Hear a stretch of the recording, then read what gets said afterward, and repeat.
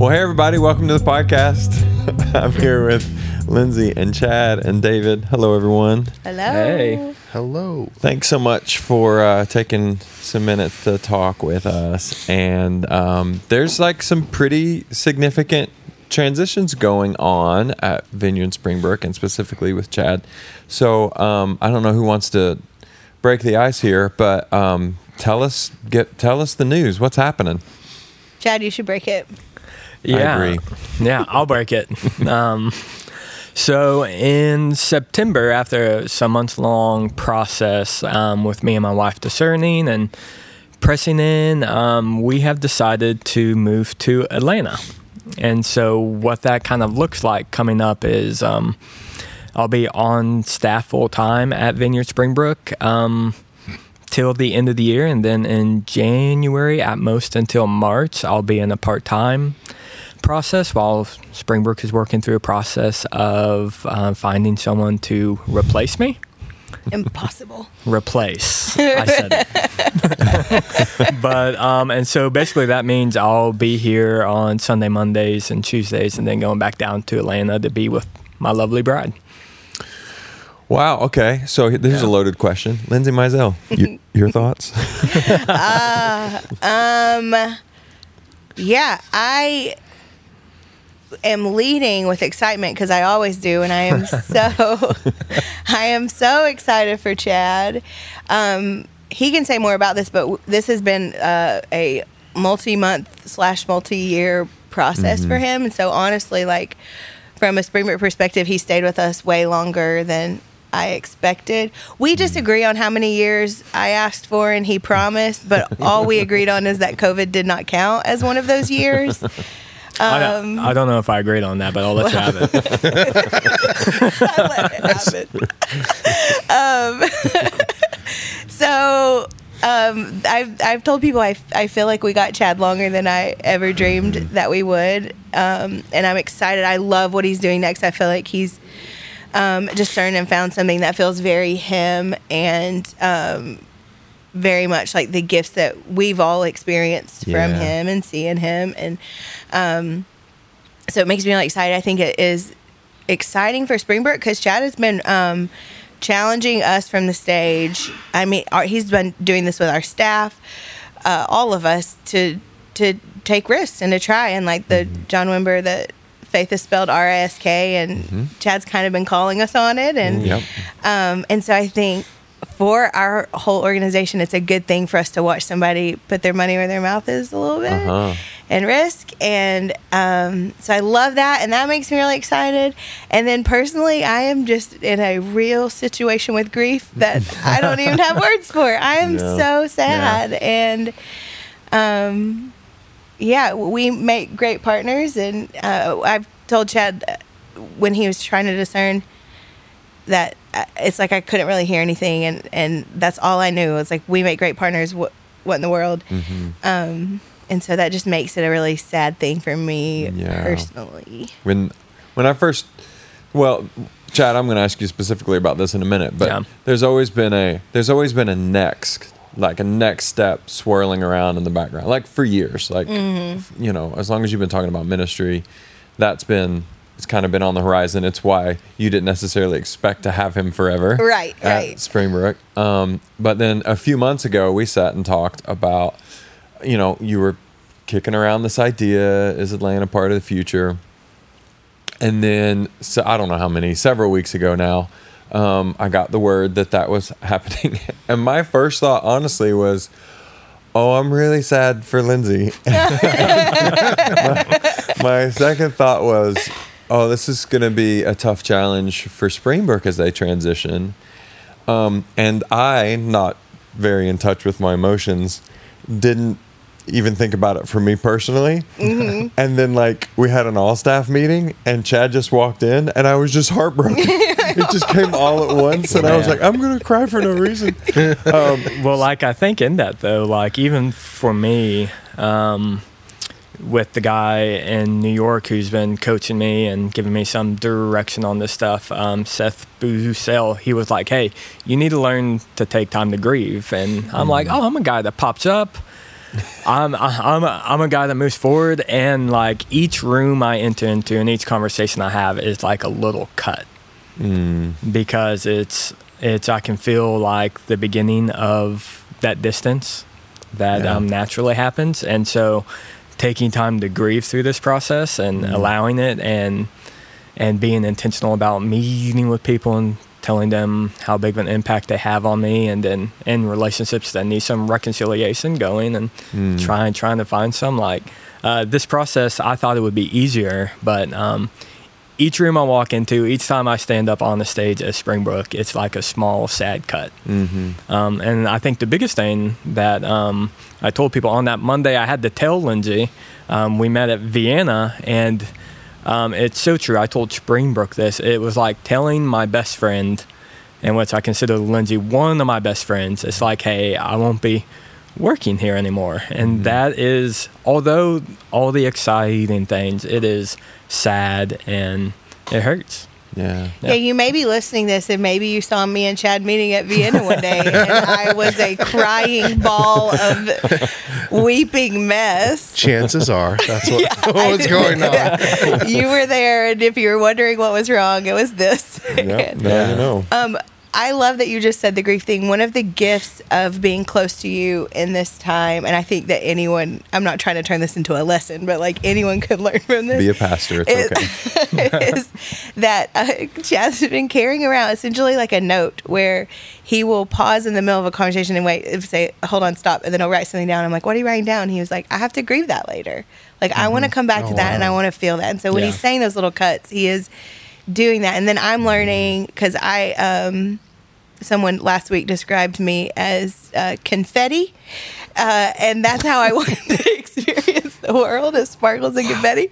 It's amazing how much I understood that. It was just a with one word word. description, right? Like, yes. Grief is often feels intangible to me, and so there's something so kind about someone saying, this is what I'm doing, and so I'm finding myself like, I'm going to write that down too. Like, I need to grieve that too. Yeah. So I think we buried the lead. What the heck are you doing in Atlanta? Why would you go there? Yeah. We covered that. Someone asked him, are you going because you're mad at yourself and that's why you want to go in all of that traffic? Exactly.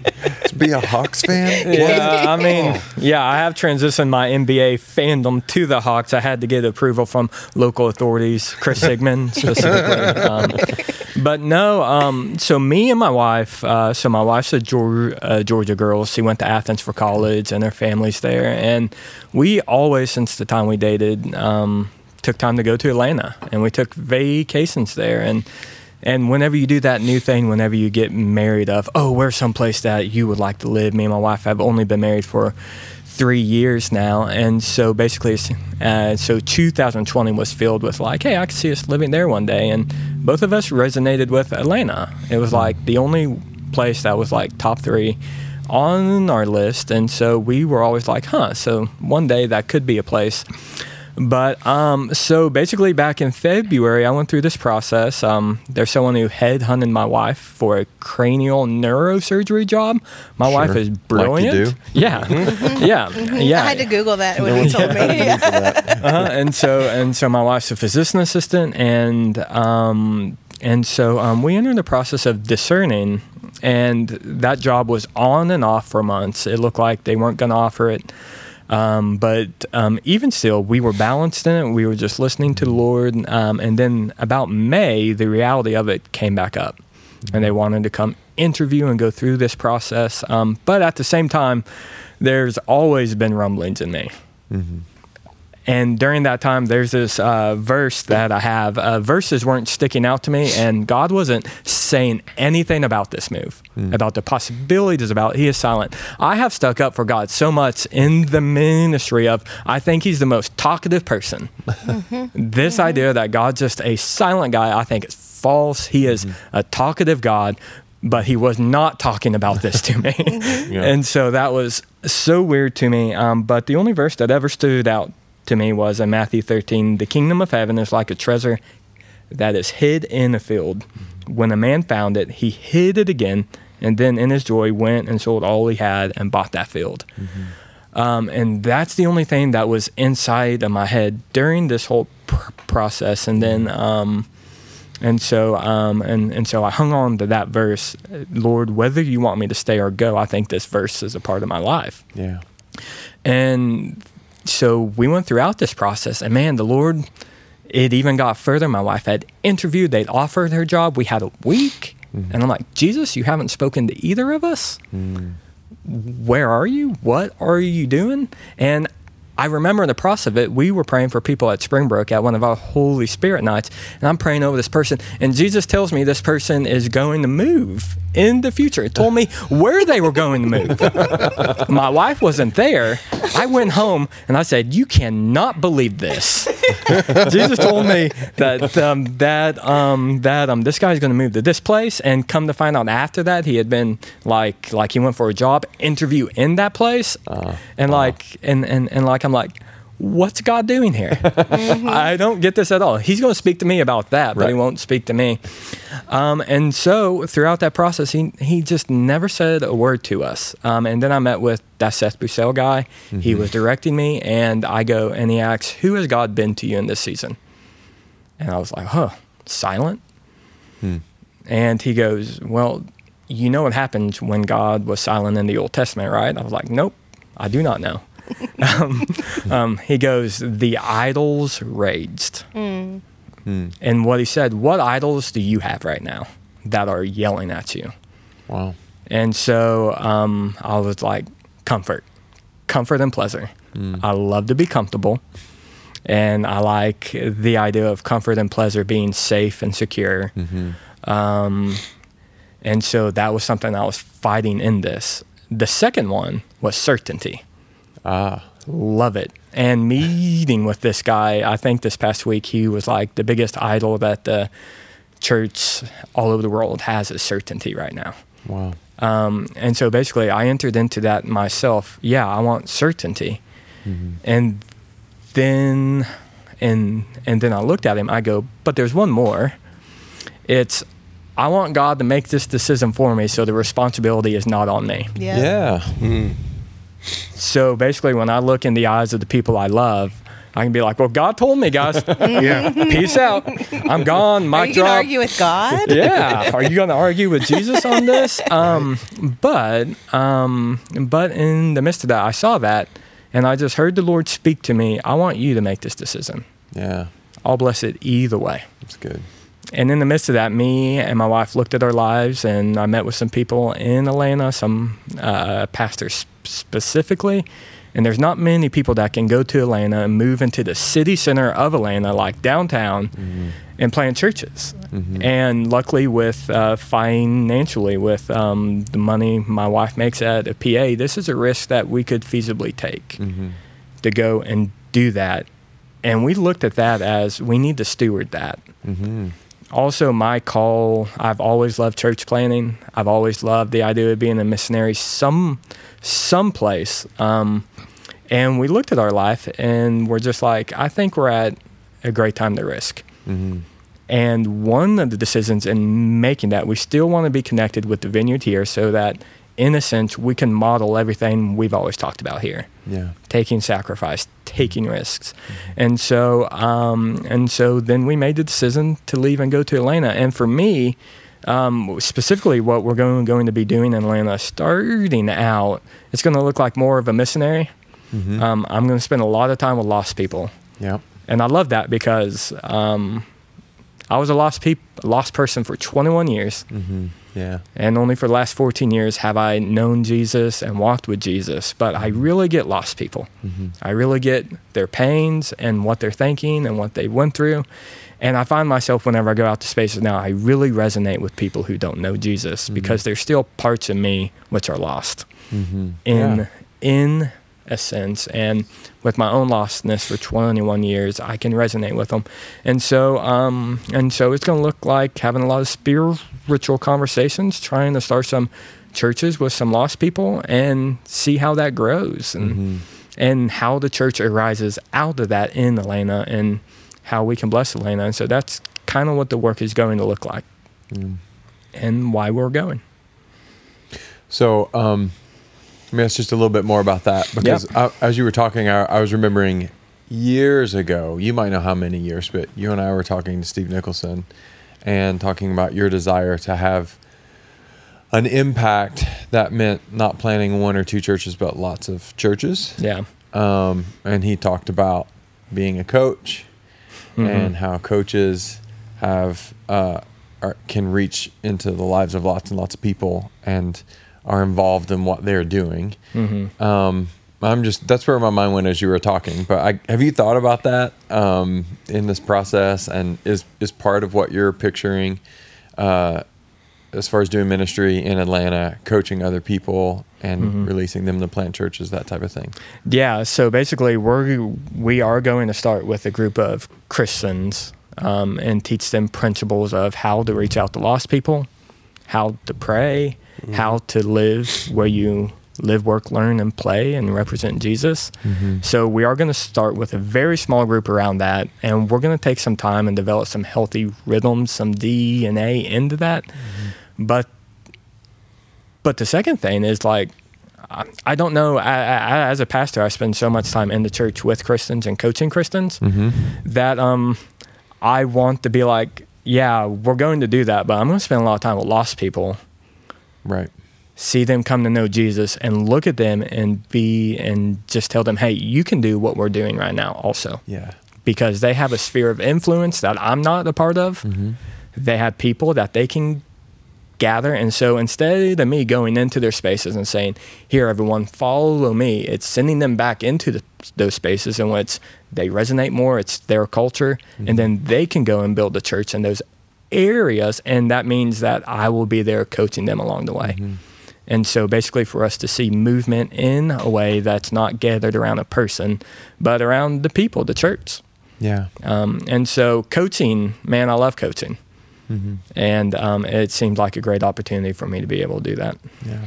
I think the coaching question is interesting too, because I also think it was funny when Chad was talking about not hearing from Jesus, and that was also my experience too. Is like we've been talking about this for months and months. I'm also praying, one, because Chad is a dear friend who I adore, and this impacts us, and me and all of those things. So I'm like, I want to hear from Jesus on this, who was also being very quiet to me, even though I was demanding him say that East Tennessee was the calling on Chad's whole life, forever, always. But one of the day, it was kind of the day before, Chad was like, tomorrow I'll have a decision. We're at that Vienna meeting, and we're staying in the parking lot outside of Springbrook. And he basically was like, have you heard anything? And I was like, the only thing that I've heard is I kept crying out to God, like, we're just getting started. Like, I just felt like Chad and I as partners were just getting started on stuff. And I was like, I just hear the Lord echoing it back to me, like, you're just getting started. And I'm like, oh, great. So he's staying, right, that's what it means. And I was like, I don't know what it means, but we're just getting started. And so as the decision came, it felt like I had a similar experience to Chad, that Jesus became very talkative after the decision. Yeah. And I think a big piece of that is how does Chad stay connected with us if we were just getting started? Yeah, that's right. Yeah. And so I feel like there is a partnership around coaching. Like, that's a lot of what Chad was just getting started in, is coaching us on how to have spiritual conversations with people that aren't in the church. How do we do blessed rhythms at Springbrook? It's like this big piece of who we are, and he's a big piece of coaching that in us. And so I feel like coaching is also, for our organization, the way that we keep in connection with Chad and what he's doing. And I think it's so cool to be able to watch someone who is on the front, he's on the front end of it. We're going to see him succeed. We're going to see him fail. We're going to see that it's way slower than he thinks it is, and we think it is, and all of that. And so we get to kind of learn through friendship. And so I like the coaching question. I feel like that's a big key to our future. Say more about the transition overall. Like, what's this going to look like? And what you're saying is, Chad's going away, but he's not entirely going away. So what does that mean? So can you give us some? It could be an idol. We don't know if that's what Chad's our idol. No. Do you want to answer? Oh, this is you. Me?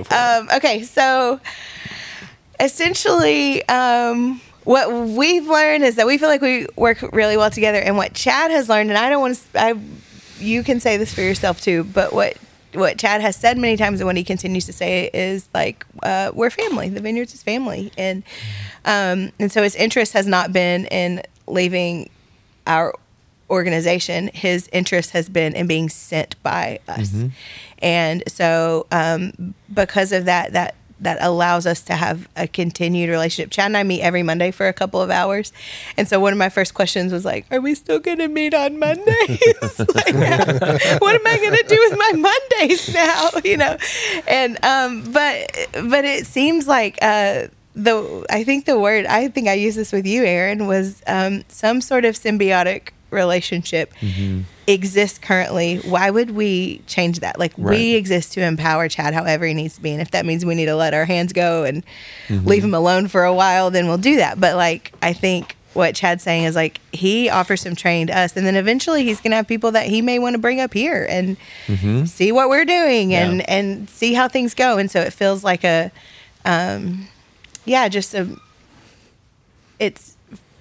friendship. I don't know or a better word. Yeah, I mean, we've been doing ministry with Chad as our friend for years now, and it sounds like, hey, we're going to continue to do ministry together as friends and keep pouring into each other's lives, and then supporting each other along the way, however possible. Yeah. So I think if you're like listening to this and are like, am I ever going to see Chad again?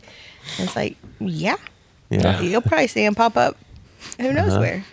Yeah, and I think the idea of going solo and doing something it's lonely, and I don't see it in the New Testament. There we go. Amen. I was just now thinking of that. I don't see it in the New Testament at all. What do you see?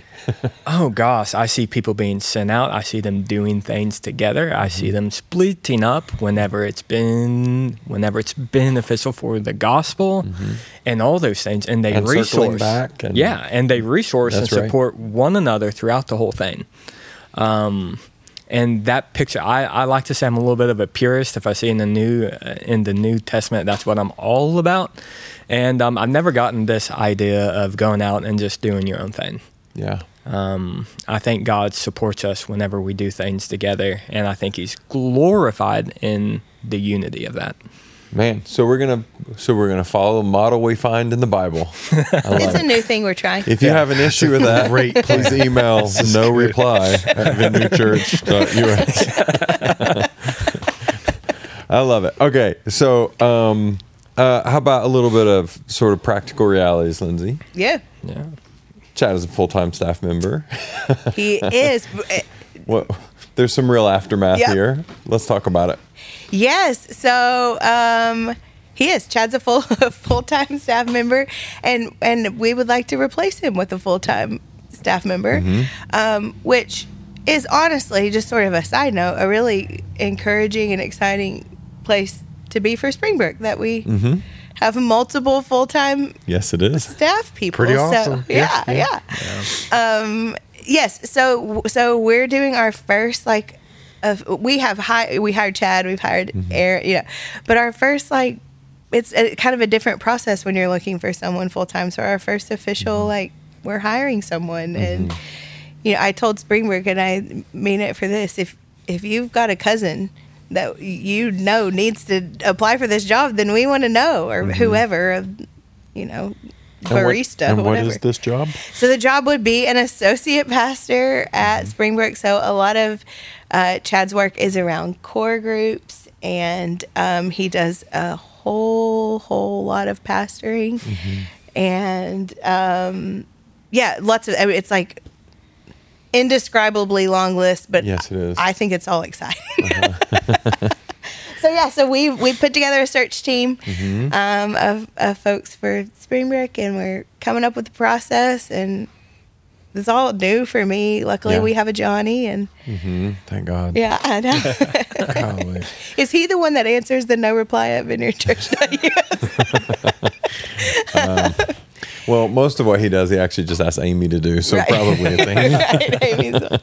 Yes. Yeah. So there's we're no grand launching plan that. there. We're waiting to see. No, how things yeah, come. we're waiting to see. So, like Chad said, we'll have him through the end of the year, and then a few days a week for the first quarter. And so we're not super speedy about it, but we're ready. We're excited. And then Chad will still be around when Chad's around, based on how we partner moving forward. I know that's a little bit squishy, but that's the nature of these things. And, Yep. and Yeah. so be it.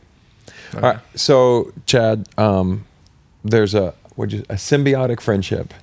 Symbiotic friendship. A symbiotic friendship moving forward, and we're really excited about that. I want to say this: thank you for the way you've handled this whole process, talking to us at every step along the way, like months and months in advance. As soon as you knew something like this was on the table, we knew this was on the table, and it's just been so high integrity and just the way you would hope it would be done. And kind and thoughtful and others first. And so thank you for that. Thank you for being the type of man and the type of minister that we're really excited to continue partnering with and supporting in any way we can. And there's a lot of trust there, and it's been earned. You know, like we come from a place of trust because we're Jesus people and we trust Christ in you, but then also you've demonstrated your trustworthiness on so many fronts. So like that is not the scary part for me at all. I mean, not at all. So thank you for that. You're such a good man. Thank God for the way he's worked through you, man. I just really appreciate you and your friendship. Well, and it also kind of let us learn. You know, there's something so I don't know. It's so precious to get to experience someone's decision making process, because we all have decision making processes, right? And so it just feels like a particular kindness that you were so open with allowing that for us because of your integrity. But also, I think you care about us. It felt like you care about us, and you want us to be part of it. So. Yeah, well, I think you're in ministry long enough. You've seen all the ways it's handled badly. You know, in the Baptist days, I helped handle a church split. I helped close our Knoxville church. And so, like, those experiences within themselves always made me think, if I had to leave, how would I want someone to go through that with me? Yeah. And it's like, I'd want to be open. I want to be honest. And I'd want them to also be able to speak into it. It's kind of like if I went to Lindsay or you and was like, hey, this is what I'm thinking about doing. And you guys were like, hey, man, look at your sets of gifts and look at that and maybe have some concerns about that. Like that's important to have mutual input and and accountability into that. And so, and you actually did that. You sat us down, and we both tried to come up with reasons you shouldn't leave, but we couldn't find them. But my list was one, myself. In that though, I'm thankful for you guys and the organization. You know, there are certain ways in which you can be greedy about this process and say, no, we want Chad to stay, or, hey, you need to know by a certain time, or in or out, or anything like that. And I only found grace and understanding and wisdom from our organization. So I'm really thankful for the Vineyard Church here in that. Good. How can we support you moving forward, man? Yeah, so moving forward, so it's going to look like me being a full-time missionary inside of Atlanta. And so we've gone about different ways of, do I work a part-time job? Do I work a full-time job? Do I raise support? And the guy who's directing me, Seth again, that's the third name drop. You should probably look him up. We were with him. Seth, we're going to charge you per name drop. Yeah. I was with him this past week, and we walked outside of a place at 1 a.m. in the morning, and we're walking back, and I go, man, are you always out this late at 1 a.m.? And he just kind of looked at me, and he goes, yeah, at least 2 or 3 nights a week. This is what it means to be on mission with people, and being where they are when they're at places and having the full conversation. And the one thing that he looked at me and told me is, you need to be where people are when they're able to be there. And so he looked at me and goes, this is why I've been kind of telling you a lot that you need to look at raising support. because there's only certain times that people can be in certain places. And if you can't be there, you will miss them. Or if you have a job to get to the next morning, you will have to cut a conversation short that God wants to break into. And I've been wrestling with support because I've never done that. I've never thought I would have to do that. And so basically it's going to look like in a couple of weeks, I'm going to be having conversations about raising support. And building support for, it costs money to take people out to eat, have coffee with them, and doing stuff like that. And so in the coming months, it's going to look like me. I have a website I'm working on right now. And there we go. Yeah. And so basically anyone who wants to support or anything like that, or who has more questions, want to be like, hey, I want to know more about what you're doing. There will be a website for that, but yeah, so that's what. Coming up. We'll push that info out when the time comes. Yeah. Cool. Yeah. Anything else we need to add, you guys? All right. We'll miss you. Yeah. I'll miss you guys too. Thanks for doing what God put you up to, though. I know. That's what it's about. All right, man. Thanks so much. Thank you guys.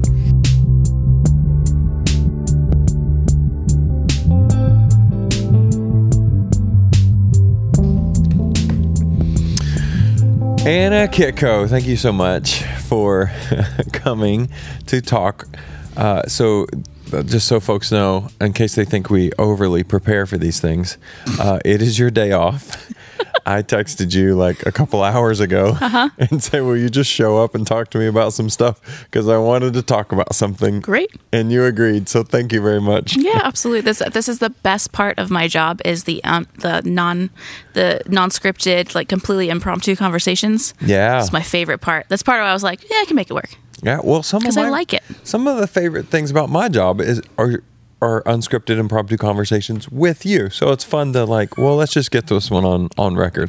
Although we're going to talk about some stuff we've kicked around. It's always really light when we have conversations. Just really, we don't really go really deeply into anything controversial ever. Yeah, because you always come and ask me really easy questions, and I come and ask you easy questions. Not at all. Okay, well, before we get in, we just finished 3 Ratio Christi community nights, and by we I mean you and not me, because you did all the work. But and you hit some, as we saw on the podcast, doozy of topics, like really heavy stuff, challenging stuff. So I'm just curious, feedback. What response are you getting from people? How's it going? So far, really, really positive. Good. Overwhelmingly positive, but it's mostly like relief. Like it was so nice hearing somebody talk about this, or I hadn't thought about it from that angle before, and that's really helpful. Or I've never read Song of Songs in my entire career as a Christian, and my wife and I are doing a Bible study now, that's my favorite thing to hear. Outcome. Exactly. And then as far as it's hard to track feedback unless you directly speak to me. I don't really know. Obviously the questions were outstanding, so that's always really, that helps me get some insight into whether or not we hit the nail on the head with our guesses on what needs to be done. Right. But the questions have continued to come in, which means people are listening. And then I have gotten, for the first time this semester, emails with people saying, thank you, I have watched this same video 6 times. Oh, wow. Yeah. So the repeat, that means the study was deep enough that they needed to go back and look over material again. So that's been really cool. Good. Yeah. So in the past, we have pulled the audio from those Ratio Christi nights and put them in our podcast feed, but we're not doing that anymore for a couple of reasons. One, it really is Ratio Christi is a separate ministry than from the ministry of our church, and because what we're doing now, these conversations, so it felt like we were going to get too much content in our podcast feed. I said that to say, for people who want to hear or watch the video, where do they need to go? There is the YouTube channel is Anna Kitco YouTube channel. Ratio Christi, the official Ratio Christi channel, usually takes content from that anyway, so you might see it show up there if you follow the really big channel. But we made a separate local channel just because we had so many people wanting that specific content. So if you just type in my name, Kitko, Anna, straight up. I'm the only one on there, and we're not building a channel that's literally just for students to revisit. Gotcha. So there's nothing fancy, and you can tell. And then other ministries are connected on there that I've done work for, so that students can see what it's like to be a cult and new religion specialist. So there's interviews from television stations, and then Be Emboldened's on there if you're familiar with Naomi Wright and all of that stuff that goes down in Tennessee with the cults there, and then through Truth Matters. Yeah. There's a bunch of stuff, so you get trained on everything. Cool. So you just need to know your name and go to YouTube. It's and right from there. You Yep. can't miss it. Yep. All right, cool. Because I've had some folks ask. All right, so here's why I texted you out of nowhere and said, will you come talk to me on a recording about this? I was replying to yet another email that I've gotten, and there have been many over the years, but I'm getting more and more, with someone in the best possible way. Like, there's nothing negative about this at all, but wrestling with questions about mental illness and how we think of it as Christians, how we seek help, if we seek help, how do we think of it as, like, is this primarily a spiritual problem? Is it primarily a mental illness or a chemical imbalance or a circumstantial reality, or and people it gets really muddy for folks. And people, I think, are struggling to know how to think about this stuff. So I'm typing up this email, and while I'm typing up this email, I am thinking about your most recent Ratio Christi Community Night, where you talked about being an integrationist, which is something I want to get right to here in just a minute. And so I was thinking about that, typing this email, and then I got a text message directly about this subject saying, how should we think about people with, this mental illness and these medications, and is there a possibility that they're using these medications to numb themselves from the conviction of the Holy Spirit, right? Which is interesting. I thought, a really thoughtful question. Yeah. All of that to say, I was like, okay, enough already.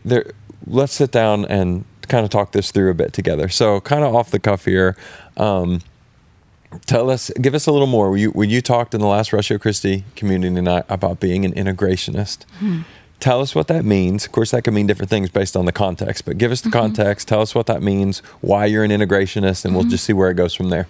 Okay, so integrationism as a structure is, how do you incorporate usually medicine? So it's normally brought up in the field of counseling. How do you structure medicine with the scriptures? Because the scriptures are the word of God, right? And functionally speaking, they are everything that we really need to answer any questions that we have as we move through our lives. But then the question becomes, well, we also have natural revelation, and that's what we know about the world around us and what we experience, and those two are supposed to go together. At least the history of the church is fairly, they agree on this. They're supposed to go together. So the details then, how much so are they supposed to go together as we uncover the reality of the world around us and grow in knowledge? How much does that knowledge get to inform how we respond to complicated things, and complicated things being, in this case, medicine. So in that realm, right now, there are 5 camps, and each camp takes a position that says how much modern science, the medicine stuff that you would get in medical school, things like that, how the human body works, the chemistry, all those, especially brain chemistry and mental illness. How much are we allowed to play around with things that we don't understand if the Bible doesn't speak explicitly to it? What type of things? Things like phenomena in the brain that we're noticing we can't explain. We can't tell exactly what's happening and for what reason. Yeah. Because neurology is a pioneer field. Psychology is a pioneer field. And a lot of the guys who've been doing this work, especially in psychology up until this point, the vast majority of them have been atheists. So can we really trust a lot of their frameworks for assessing these things and the therapies for doing these things? Well, the integrationists are the Christians who believe that the Bible stands as the ultimate test for even a diagnosis. So you would never diagnose something or give a prognosis that would go against the scriptures. So let's say somebody comes up with a therapy that involves Well, I'll just use a practical one. We talked about sex, drugs, rock and roll this past time. I use this with our clients. The normal thing that you prescribe to somebody who suffers from insomnia is sex before bed. And that's all you would talk to them about to try first before you do any medicines, because you get a huge hit to your brain of oxytocin before you go to sleep, and that's helpful for sleep patterns. So that's a problem, though, because if I'm treating a college student who's unmarried, I, as a Christian, can't go have sex before bed. Right? So the difference between, say, a modern non-Christian clinician's prognosis and diagnosis and expectation for what you're supposed to do is going to be completely different than if you come talk to me, where I'm going to have you, go listen to a Bart Ehrman lecture or something. So no instruction that will contradict Scripture. Correct. Right. Correct. So when the Scriptures don't speak explicitly to a mental illness thing, so long as I am doing something that doesn't abuse the body or make the body drunk or something along those lines, we're free as human beings to engage in modern medicine as it comes up and as we learn things about the way the body reacts to these scenarios. Yeah, so this is naive of me, but in the early going as a pastor, I assumed that was what everyone would do, that they would say, okay, we trust the authority of Scripture as people of God. That's the ultimate, final arbiter, et cetera, but we have this common grace, things that we know through modern science and medicine, and these are also things made available to us. Why not use them? Well, which one's ultimate? Well, Scripture, if it's, we're not going to contradict Scripture or do anything sinful. But why not use, all truth is our truth, right? So why not use all that we have available to us? And the way I discovered that this was not the reality is I was referring people in our church to a biblical counselor, a couple of them, but one in particular, who I'd spent some time with, done some vetting, asked lots of questions, loved their answers, but I wasn't asking specific enough questions out of my ignorance. And what I later discovered was this person was pretty adamantly opposed to any use of modern medicine, any sort of, I don't have the right terminology, but scientific discovery around mental health at all. Even so like pharmaceuticals, things like anti-anxiety medication. Yeah, things like pharmaceuticals, that. But then also just like things that you would find in the DSM, what are we up to, 5 now? Yep. That's basically saying, we can name this diagnosis as this because we've learned it and been able to identify it through trials and studies. And they would say, well, I don't have a verse for that specific ailment, and therefore, essentially, it's not a thing. Right. Or perhaps it's a manifestation of something evil or even demonic. And so what I found was unfortunately, it took me a while to even realize it. And I had to go back and apologize to a number of people who I had referred and said, I don't think this person's giving correct advice. And so I was stunned that's even a reality because it seems so apparent to me. But when you spend more time thinking about it, there are difficulties and there are potential. It's a complicated thing. Sure. So, for example, let me ask you this: if someone, let's say you're at church on a Sunday and a friend taps you on the shoulder and says, "Anna, I've had a really hard week. I feel like my anxiety is taking over. Symptom." And then they say, "What should I do?" Or no, how about this? And they say, "Is that spiritual? Do I have a generalized anxiety disorder? Who should I go talk to?" Like, how would you answer those questions? It's anxiety in particular? Yes, in this just general anxiety. Made-up instance, yes. Okay. Yeah. And that's fairly common. Anxiety is Yes. a pretty common thing, anxiety and depression. The first thing that I would do is I would take things that are known causes of anxiety in our culture that regularly occur, and we would eliminate those first. So for one, I would ask, how's your sleep pattern? Because your circadian rhythms are your mood regulator, and if your circadian rhythms are off, you are never going to not feel anxiety. that's going to be there. Yeah. So we start chiseling away at everything that causes anxiety. Your diet is another one. So we're chronically starved for a sugar in our brain called myoinositol. You can only get it from eating liver, kidney tissue, and the spinal tissue of some mammals, and it's depleted using caffeine if you use caffeine on a regular basis. And so the American diet, we have study after study demonstrating that one of the reasons we have the highest anxiety rates correlates precisely to our diets, and you can fix it with an over-the-counter vitamin. Not completely, it's nothing's magic, Right. no magic pills, but that seems to be a part of why there's like a dialed up aspect to this. So I just keep turning the dial down slowly, and we'd start eliminating things that we could eliminate, and then we could actually process what is the the cause of the anxiety. And that's when you have to teach the differentiation between a brain problem and just problems. Okay, because That's really important. very important. People have a very hard time making that distinction. Yes. Yeah. So say more about that. So we are not designed to be happy all the time. We're designed to respond appropriately to what we're encountering. And the reality is that we are encountering a broken world in which we are regularly perpetrators of evil. And the response of your soul is going to be significant anxiety to that. We're not made for here. This isn't our home. So there's a level of existential depression that is just part of being a human. And so the anxiety surrounding that, and like, oh, I'm supposed to be happy, maybe. They've forgotten that that's an aspect to this. And they think everybody else is happy, but I'm not, raises the level of anxiety.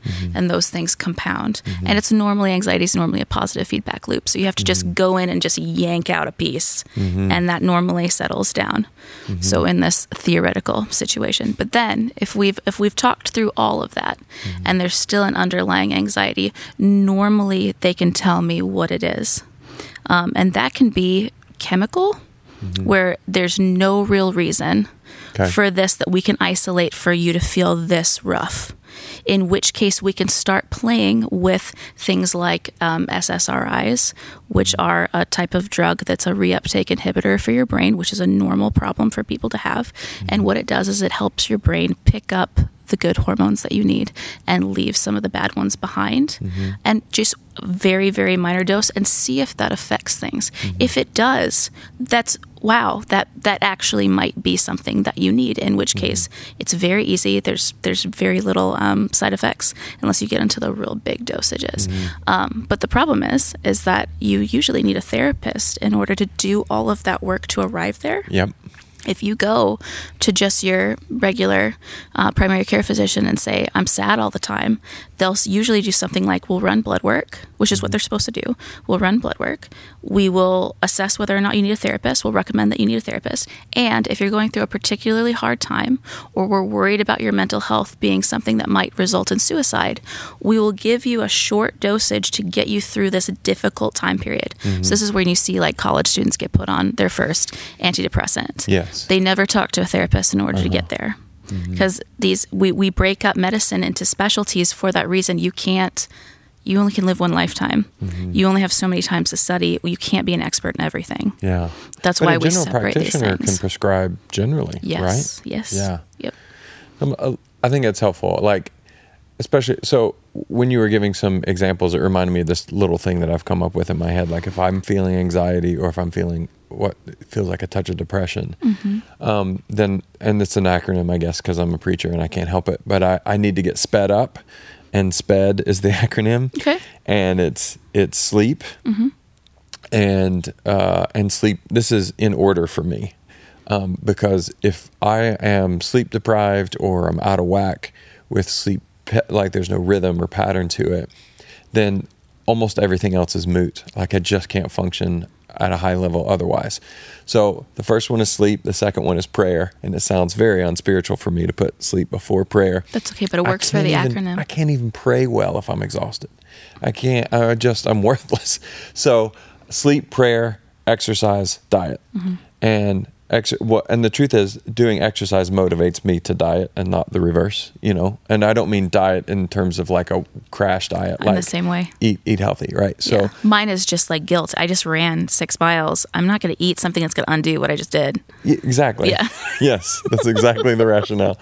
So I do think, because I think the main thing I want to highlight is we do not need to be afraid of seeing a therapist as it may be needed, and if done appropriately, and with thoughtful, prayerful consideration, all those things, if a prescription is proves in time to be helpful, then that could very well just be a gift of the Lord. There's no need to be concerned about that. So that's my initial thing I want to talk about. But then there is the other side where people maybe run to that so quickly that there's not even an effort to go, okay, well, what are some rational steps that I could take? Yeah. And can I talk to just a friend or a mentor, just somebody Totally. I trust, Totally.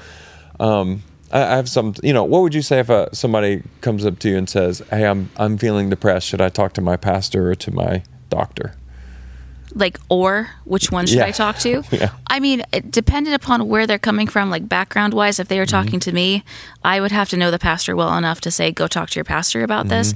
But the primary concern would be, why are you asking me the question in that capacity? Why not talk to both? Right. It seems like a completely false. Okay, good. It's a completely false thing to peg them against each other, even though I totally understand, which is why my introduction was so long to the drug night that we did about the history of our area, and how negatively you're. I have case after case after case right now that I'm dealing with, where the reason why they did not get help for genuine mental illness was, and I say genuine meaning clinical mental illness, not just I have the blues today. Right. Because they knew they were going to be judged by their congregation and their pastor for being lacking faith. Yes. Yeah, no, it's sad, but I could go through our congregation, point out person after person after person who has sat down with me and said, will I be kicked out if I take an anti-anxiety medicine? Or even an antipsychotic? Or do I lack faith if, whatever it may be, if I see a counselor or a therapist? And it's such a tragic problem that, it just doesn't, on its face, just doesn't seem like it should be there at all. Well, it gets complicated for y'all too, Vineyard folks, with all the charismatic talk that we do regularly here about being active and engaging the Holy Spirit. Y'all get conflated with the New Apostolic Reformation material. Because it all sounds similar. They're using the same terms that we are. They have different meanings. And so if you're around NAR material, you are going to get the dominionist mentality, which is if you're not healed, it's because you're not petitioning the Lord correctly in prayer, and you don't have enough people doing that. Right. You didn't plug in the right religious formula to twist God's divine arm behind his back and make him solve whatever it is that you're facing. Correct. Yeah. Which is almost a new and old form of sort of a health, wealth, and prosperity, except it's mental health, wealth, and prosperity. And that gets conflated with, as you referenced earlier, feeling good all of the time, which is never the promise at all. True. And treating the brain as though it's something that can't get sick.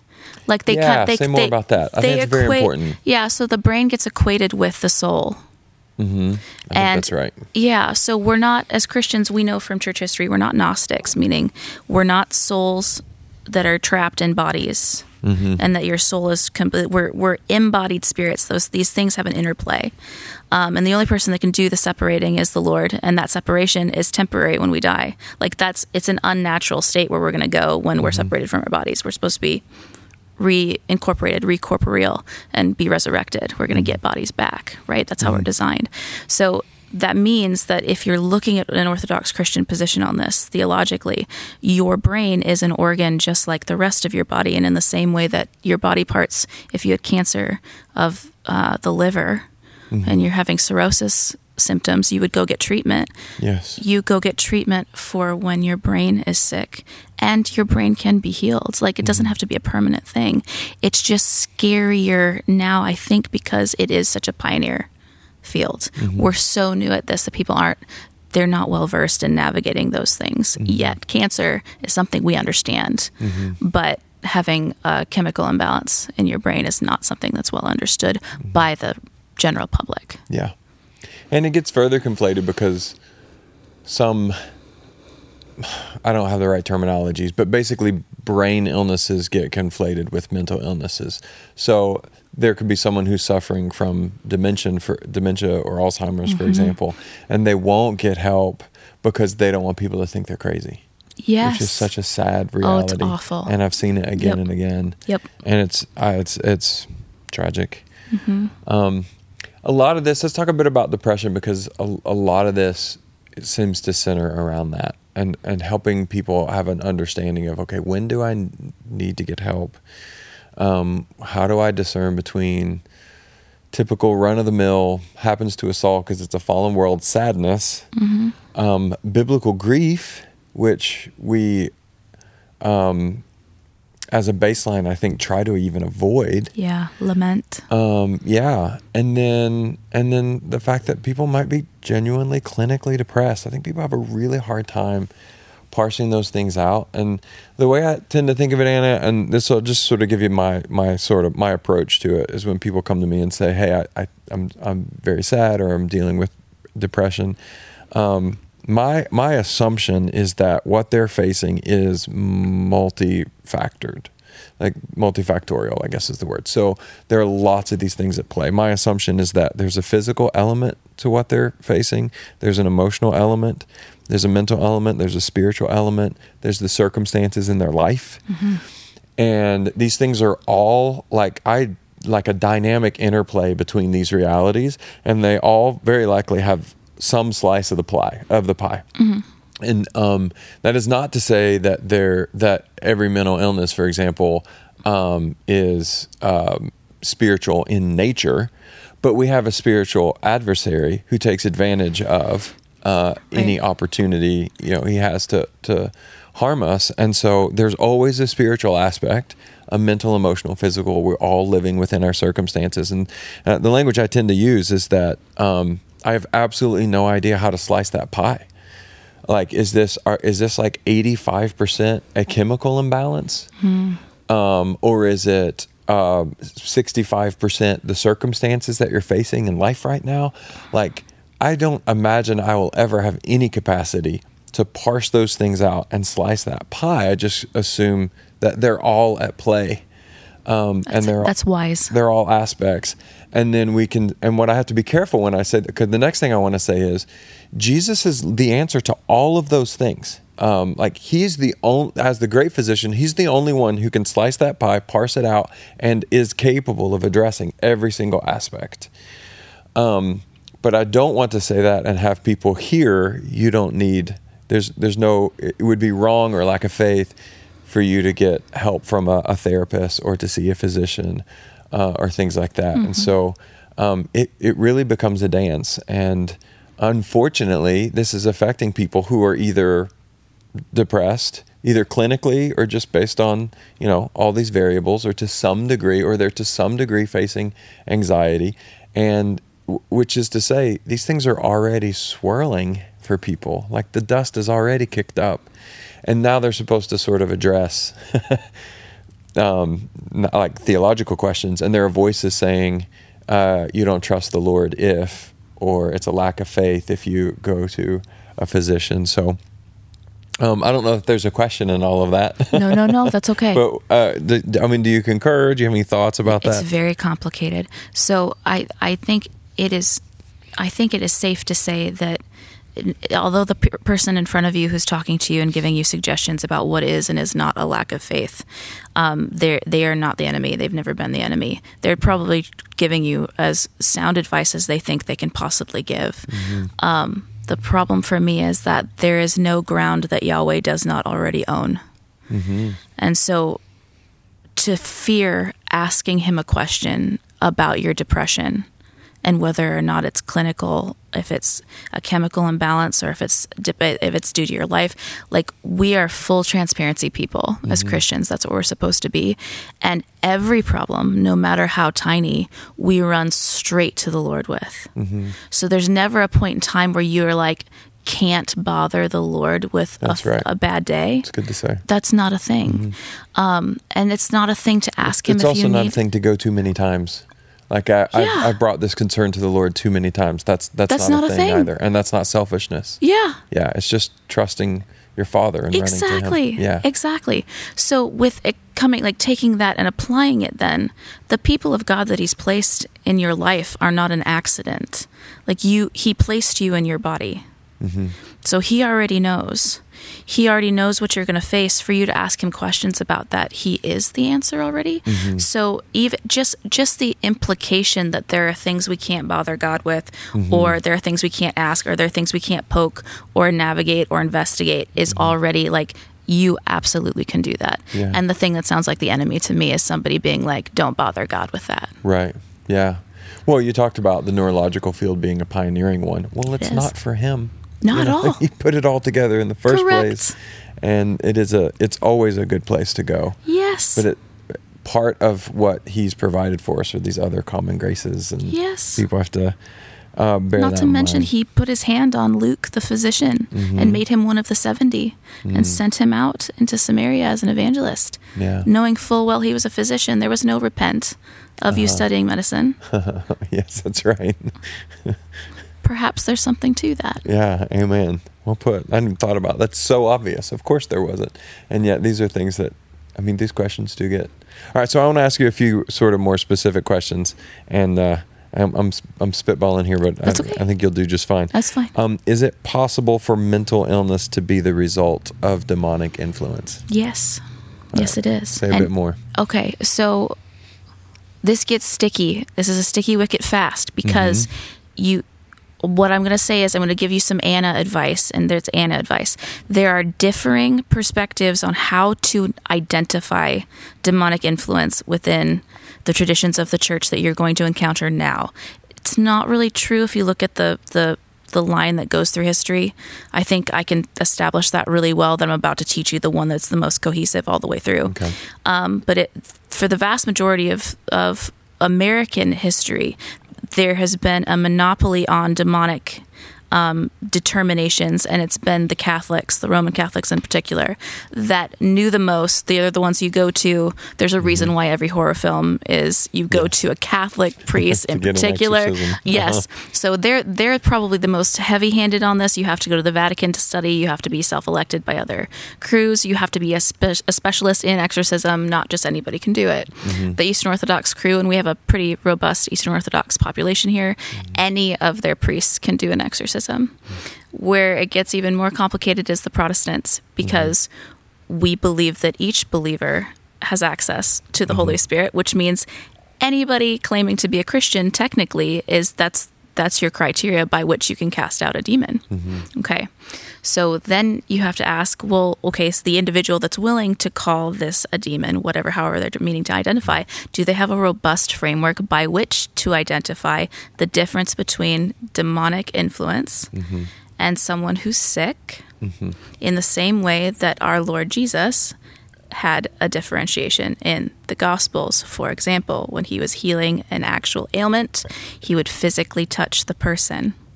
You'll notice he doesn't make physical contact with capital D demons throughout the Gospels. We think there's something to that. There's Second Temple Protocol also has, and I say Second Temple Protocol, there's a Jewish exorcism protocol. Okay. We have documentation for how that works.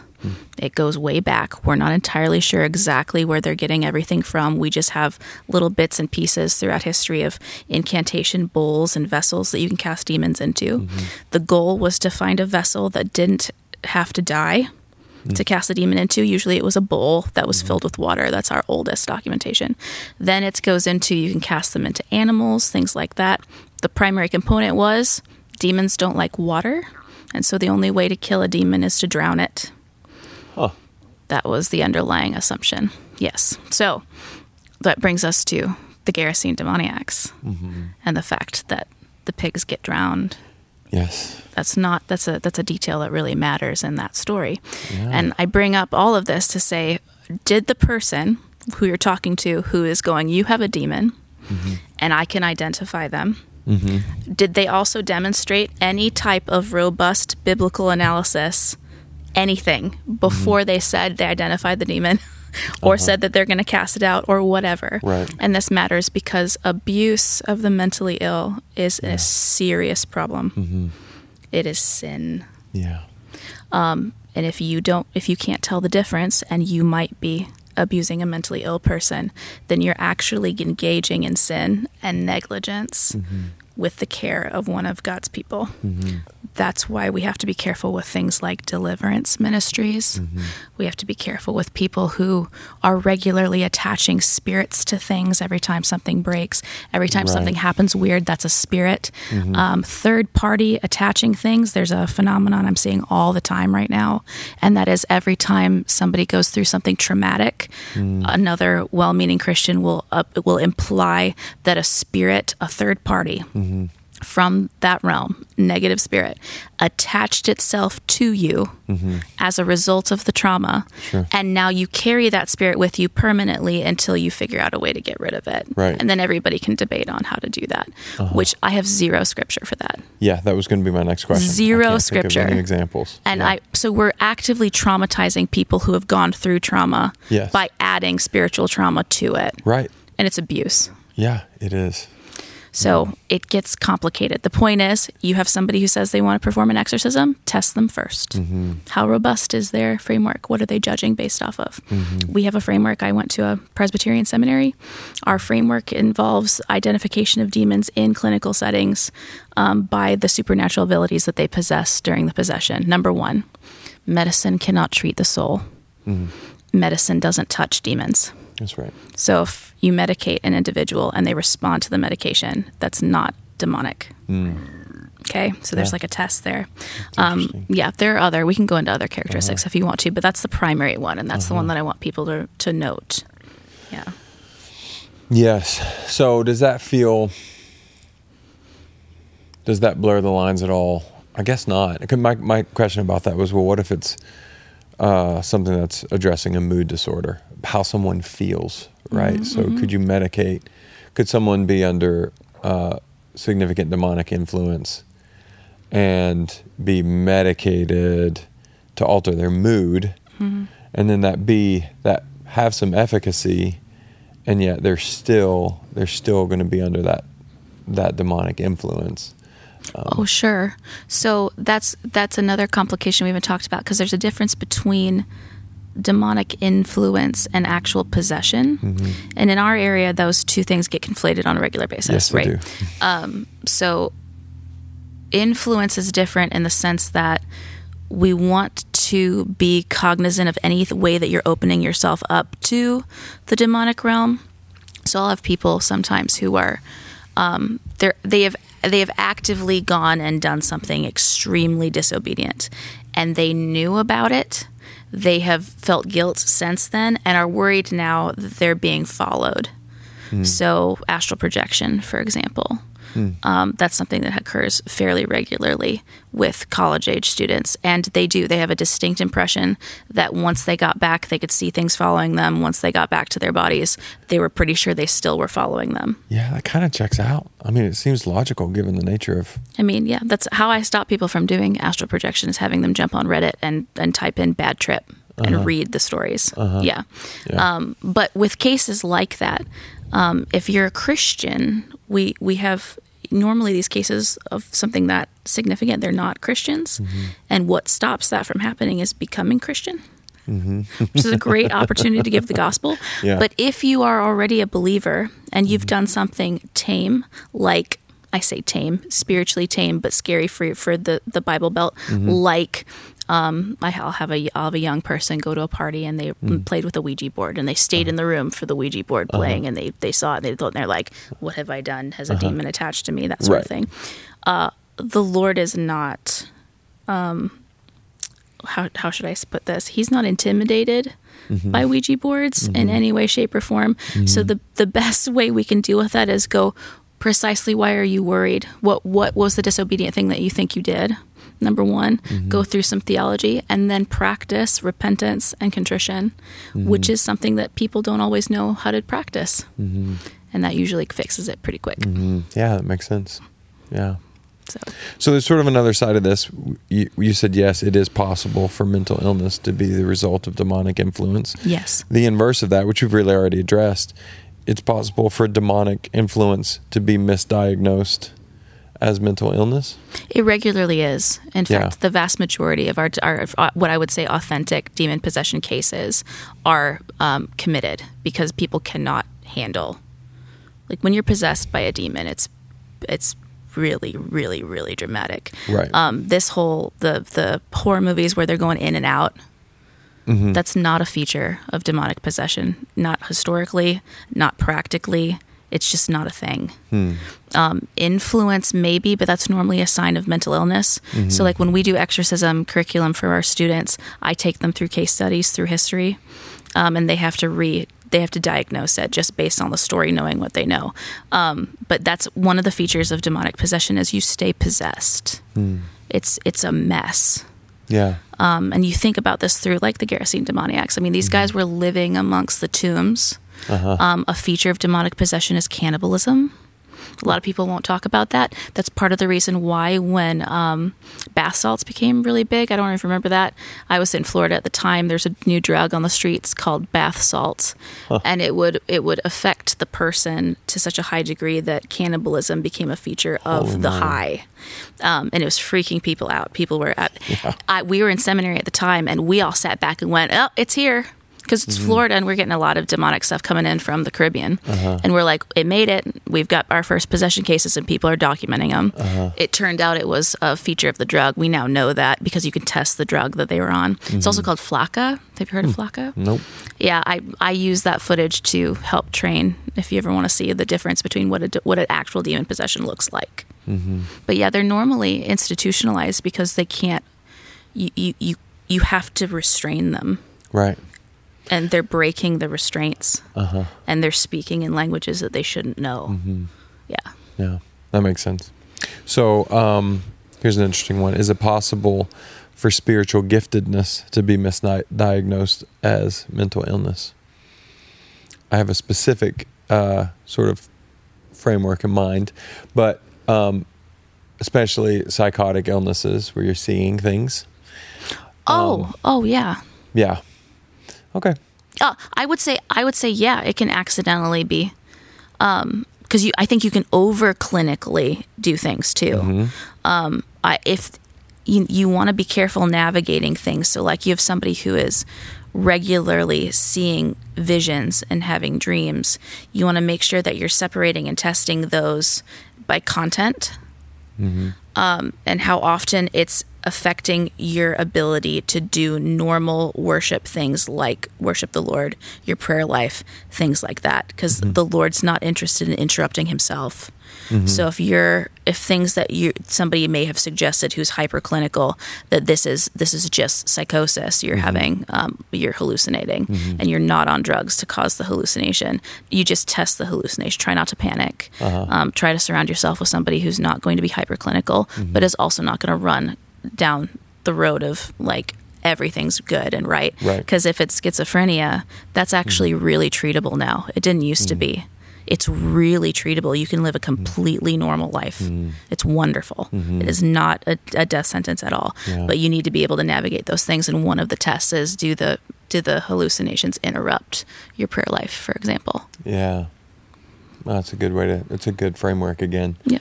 I have someone I won't say who, but someone I've connected with around here just has a really strong prophetic gift, and she's very discerning and compassionate. And very often when she sees people who are in grief, she feels their grief, and the Lord will often reveal to them how they will feel that grief, and then the nature of that grief, and then she has remarkable results, being able to just talk with people with compassion and approach them, and essentially be able to encourage them, and just beautiful stories that have come from that. Also, she has to pray a whole lot before she goes to the grocery store, because she's surrounded by these people, and she has such a gift of discernment and compassion and such a prophetic insight. She just has it's as if she has this large open window to the spiritual world, that it can make her feel, it's almost in a way crazy making, and I don't mean that in a negative way. It was just, but she's just trying to get some produce, and she's in deep grief, feeling compassion for people around us. And I think if this person were to speak to a physician about that, they'd walk out with a prescription. And I wonder if that would even be appropriate. Well, there are two things to note with this. Number one, just because it's prescribed to you doesn't mean you have to take it. Yeah. Number two, you are surrounded by a body of believers with clinicians in it, especially That's if the right. people who are listening to this podcast. I mean, we have wonderful clinicians in this congregation who we will sit and just educate the whole time if you're scared, because one of the big fears with therapy is that you're going to get some type of diagnosis that you're going to carry with you for the rest of your life, or some magic is going to happen where you're going to be manipulated into some category, and there's just so little knowledge that if you just want to sit down and say, I just want a psychoeducation breakdown so that I know what I'm walking into, you can have all of that. Yes. Yep. And we have generalists, and we have people who are regularly available, and they've made themselves available to me repeatedly, who will sit down and help people sort through this stuff, which hits on maybe I think what I would hope to be the biggest, or among the biggest takeaways from this, which is there is such fear and confusion and shame connected to mental illness, and it's so unfortunately so, but that people are hesitant to do anything at all. And if they are, and depending on their personality, but in many cases, people are hesitant to do anything at all. And in some cases, they'll say, hey, I did, I was told, and I did the one thing, I talked to my doctor, period. Or I saw a therapist, period. Or I saw a pastor, period. And to me, that's, who is that one pastor, that one therapist, that one physician? Right. And not using the wisdom that comes in the counsel of many? Yeah. That and the kind of, I don't really want to treat this. I would rather just suppress it and act like it's not there, which is a feature of our culture as well, especially for the men. Especially with trauma, they do the whole suppress the grief instead of sit in the grief. And the reason why that's a problem is because that'll never go away and you will be permanently depressed. The only way to treat grief is to actually sit in it. There is no medicine that can treat grief. An antidepressant won't work. You're not even allowed to do any type of clinical intervention for PTSD until at least 6 months after the event. And there are tons of symptoms to things like PTSD that look like a ton of other mental illnesses. Right. The reason why you talk to a therapist is because we know the differences and we know what to treat. So, yeah. I recently sat down with someone in our congregation, and I was sitting down with them, their therapist, and their physician. And so it was, in a sense, body, mind, and spirit. Great. And collectively we're saying, well, based on this, we're complex people. We're multifaceted people. How can we advise you collectively to move forward in a way that would be helpful? And it was a really beautiful thing. And I thought there's so many people who just say, I did the one thing, and say, okay, I did it, and I'm going to wash my hands of it. Now I'm done.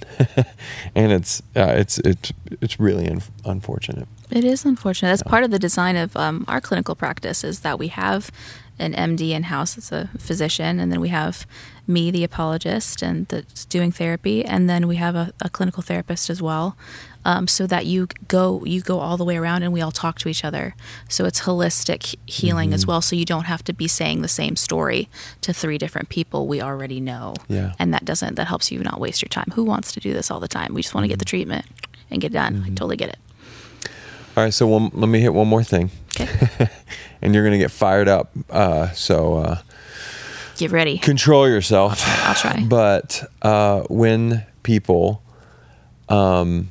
abuse others with mental illness and insist that it's a primarily or exclusively spiritual reality, and they take advantage of those people, tell us what that looks like so that we can be wise to it and avoid it. Yes. What are the types of things we see happening? And unfortunately, we don't have to name names, but things you and I both know happen in this town on a regular basis. what should people be looking out for? Yeah, the primary thing that I warn people about, and I'll be speaking about hopefully coming up here in the summertime to a bunch of clinicians, which will be helpful, is practicing medicine without a license. Okay. That's the primary thing that I want people to look for. And the way you can identify it is if there's a big giant waiver disclaimer that you have to sign before you go into whatever your prophetic session is, or your deliverance session, or however they like to call it. Since there are so many deliverance ministries in our area, I feel comfortable saying that. Not all of them are bad, but if you have to sign a giant waiver that says you recognize that we're not practicing medicine and we're not going to do anything, and we really don't want you to sue us if we mess up, sign at the bottom, anything along those lines, run. That'd be a flag. Huge, because it means they're fully aware that they actually are practicing medicine. Right. They have no business doing so, and we want to make sure that you don't sue us when you realize we completely messed with your brain. Yeah. Flag number 1. That's a good one. I'm thinking of a couple other flags. Any flags around money that you would highlight? Simony drives me up the wall. So the Lord doesn't charge for healing. Amen. The Lord also doesn't need to schedule your healing. So if it's like, well, we know you're here for healing and we know we've set up shop to tell you that we're here to heal you, but we're going to need you to come back at Tuesday, on Tuesday at 7 p.m. Because that's our special healing tent session time, run. Like the Holy Spirit, you don't schedule the sovereign king of the universe. That's right. And you don't have to wait. If you have to pay up front before you're allowed to come in, and then you go into one of 2 rooms, I've seen that happen before, run. That's ridiculous, especially when it's like, well, you can have one service right now for this rate. You can either be healed or you can receive a prophecy. Just absolutely just fly out the door and warn everybody. Yeah. That's called simony. The Holy Spirit does not charge for his services, nor should anybody else. And if someone prays and or prophesies over you and then tells you to stop taking your medicine, what would you say? Oh, so yes. So there is a phenomenon that says all mental illness, in particular medicine, is a sin because you don't have enough. The faith is what you need to solve your problem, and the medicine's not doing it, and it's acting as a crutch for you. And so you need to flush your meds down the toilet and then come back. What happens is that if you do genuinely have a chemical imbalance, they're taking advantage of a state in which you are vulnerable in order to farm money from you. And that's that, well, here's what we're doing. Here's the fee for this service. We're going to tie this spirit to you, and you're going to pay for this spirit to be removed. And it's all that easier to stuff. take advantage of that person if they're not on their meds. 1,000 times. Sure. Because they're desperate for help and they're desperate for relief. Yeah, that's right. And they're getting it from you. Yeah. But it's Now, not real. To be clear, God can heal anything, period, including chemical imbalances that are addressed by medicine. But if you receive prayer for something, for a chemical imbalance that you are taking medication for, and you believe that you are healed in that moment, I would say, awesome, praise the Lord. I would say go to your physician and or your therapist, or actually just and your therapist, and I would say tell the truth. I received healing prayer. I believe it was effective. What is a safe way, a wise way for me to essentially put that to the test? And can you taper me off of this medicine? Or is this the type of medicine that I can stop taking without causing fill-in-the-blank side effects? And that to me sounds like an act of faith where you're saying, you're going to a physician who may or may not be a believer, but either way, you're saying, I believe this to have been the case. I want to be earnest in that. I want to investigate that. How do you as my physician want to direct that process? That sound right to you? Fantastic. Yeah. Again, you should never be afraid of testing anything, including healings. No problem. I have seen physical healings occur after prayer, physical ones that are verifiable clinically. I have seen genuine cases in our office of healing prayer over robust, profound mental illness that could not be treated with medicine effectively, and it was healed, and it was healed by someone who was speaking in tongues. Yeah, great. That sounds just like my Lord. Yes, it does. Fantastic. High five. Tell your story. Yeah. Don't stop telling the story. That's right. Yeah. Great. Yeah. So one of the things we've acknowledged is that this does get messy. It gets complicated. And so I would just say, just my little pastoral heart beating in my chest just wants to say, if you're wrestling with trying to deal with your own questions around mental illness, do I need to see a physician? Am I just stressed out? Do I have an anxiety disorder? Am I depressed, or is it just the blues? I just want to say in love, these are like complicated, challenging, nuanced realities. There's nothing wrong with you if you're asking those questions. Lots and lots and lots and lots and lots of people are asking themselves those questions right now. Like Right. And I think more so than ever before because of the context in which we find ourselves. And so it's okay to wrestle with those questions.